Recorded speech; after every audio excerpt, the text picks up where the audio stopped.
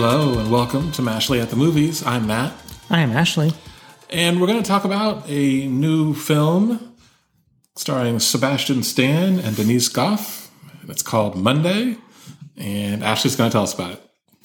So Monday is set in Greece, where we follow two Americans, Chloe and Mickey.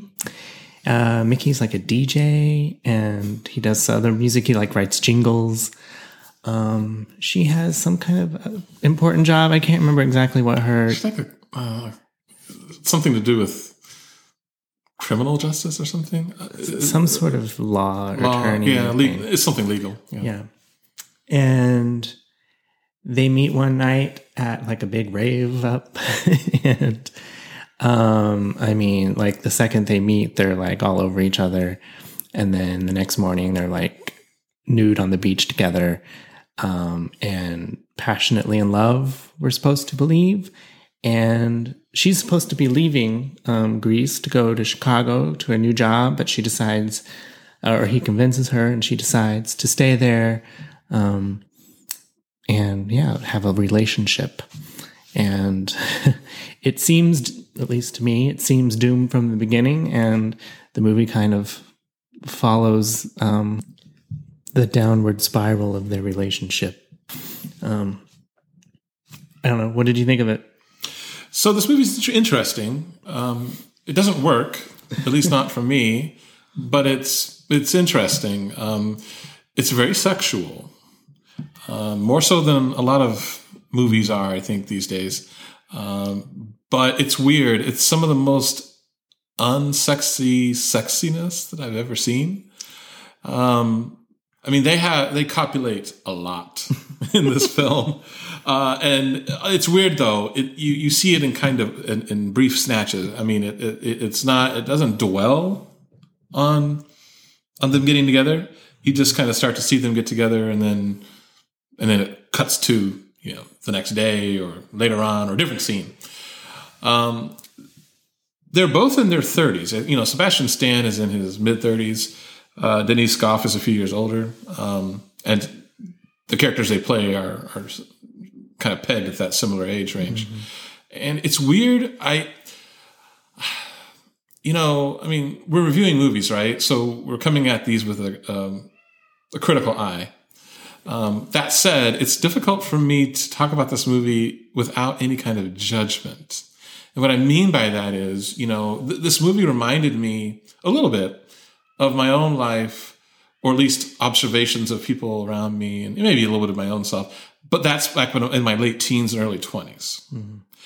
And this is where the judgment comes in. I'm sort of looking at my life that way. And then, because I used to DJ, and I used to spend time at clubs, and, I knew people who were like these folks and stuff. And then the thing is, though, these people in their mid to late 30s. And I just feel by this point in their lives, they should have a little bit more together. Mm. And again, that's very judgmental. But I guess I wasn't sure what this movie was ultimately about. And what I mean by that is, it was this movie just wanting you to just kind of dip in on, however long it was, a few weeks or months or whatever, of this couple's relationship, as tumultuous as it was? Or were you supposed to do that? And also, was the movie itself casting any kind of judgment? Or was it sympathetic to them? Certainly there's we won't do spoilers, but there's a scene in the middle of the movie that makes you, you can't help but sympathize, I think, with the Chloe character. But yeah, there's not a lot of growth with these characters, if any. Mm-hmm. And the movie's also pretty repetitive. It's the two of them, having sex, cut to them not getting along, cut to them having sex again, cut to some other kind of misadventures that they're having, back to them having sex. It's just, and again, there's not hardly any growth. It's an interesting movie. Yeah. So I feel like these characters are kind of at a loss. They're both kind of desperately, I think, needing someone else, and they kind of find each other, and they're not the right ones for each other, but they're just trying to fill this void. That's how I kind of understood the relationship. Unfortunately, I mean, I think these are both really good actors, but the characters just, to me, weren't developed enough so that I could care about them very much or feel empathy for them. Because I too was kind of sitting in judgment of them the whole time, and just wishing that there was a better script for these two actors. I don't know. You're right. They do have sex a lot, and it's rather explicit for, a movie these days. I mean, you see full frontal for both of them. Yes. But it is kind of soulless. And that kind of, I think, lends credence to this idea that they're both kind of desperate. And this is just all about kind of filling a need that they have, but it's not really a satisfying fulfillment. Mm-hmm. It's a sad movie too. It is sad. I mean, the characters are sad. Yeah.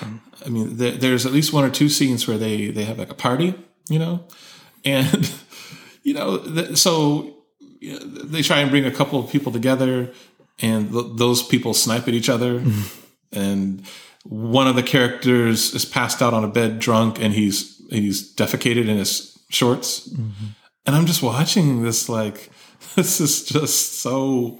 Nothing about this is good. Yeah. I mean, and again, that's why I was like, so what are we, what is this takeaway? What are we supposed to, why does this movie exist? Yeah, it does all kind of seem pointless. That party was interesting because it's kind of a metaphor for this relationship and for the movie. I mean, neither one works. And his friends are like just these, the worst kind of frat boy hooligans, but they're in their 30s and 40s. Again, they seem to be kind of stunted in their growth. Mm-hmm. And her friends are all kind of snooty and judgmental. And yeah, both sides do not mix well. And that kind of, I don't know. It's a metaphor for their relationship. I don't know, kind of an obvious metaphor, but I thought it was actually one of the better parts of the movie. I was most interested in that party. Yeah, cringeworthy, but yeah. And I said before, like, this movie's very sexual, and what I found interesting was, so Sebastian Stan is in this, and he's probably he was in I, Tonya and several of the MCU films as a Winter Soldier, and he's a handsome man, and sometimes in some of the some of the superhero suits he's in, I mean, he cuts a good figure. So you would think like, oh wow, we get to see a lot of him in this, except it's. To me, it's weird. I think sometimes what makes somebody particularly attractive is maybe the fact that they're clothed. And what you're left with is like, your imagination. Like, what do they look like underneath? Or the clothes themselves look really good on this person. They're well put together. And this movie to me bolsters that, because once you see somebody and there's nothing left of the imagination, then I don't know. Well, and it's the fact that it's just so joyless in most instances. I mean, if they were having, if there was joy or fun involved or something, it would have come across a little better. But yeah, it just didn't. I did. So we mentioned that it's set in Greece. I did like some of the things I did like was it was a different setting. We could see Athens. I think a lot of it was set in Athens, and we get to see the beaches, and it was kind of a nice, nice looking film sometimes. I would agree. It is. was going to say that's one big thing I liked about it is the cinematography. I mean, it's well photographed. Mm-hmm. It's Hristos Karamanlis is the cinematographer.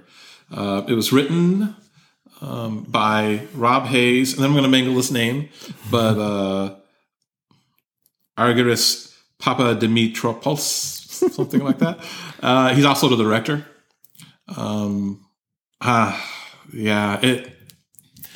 It's I don't know. This could have been a better movie, but you already talked about the things that it's missing. You know?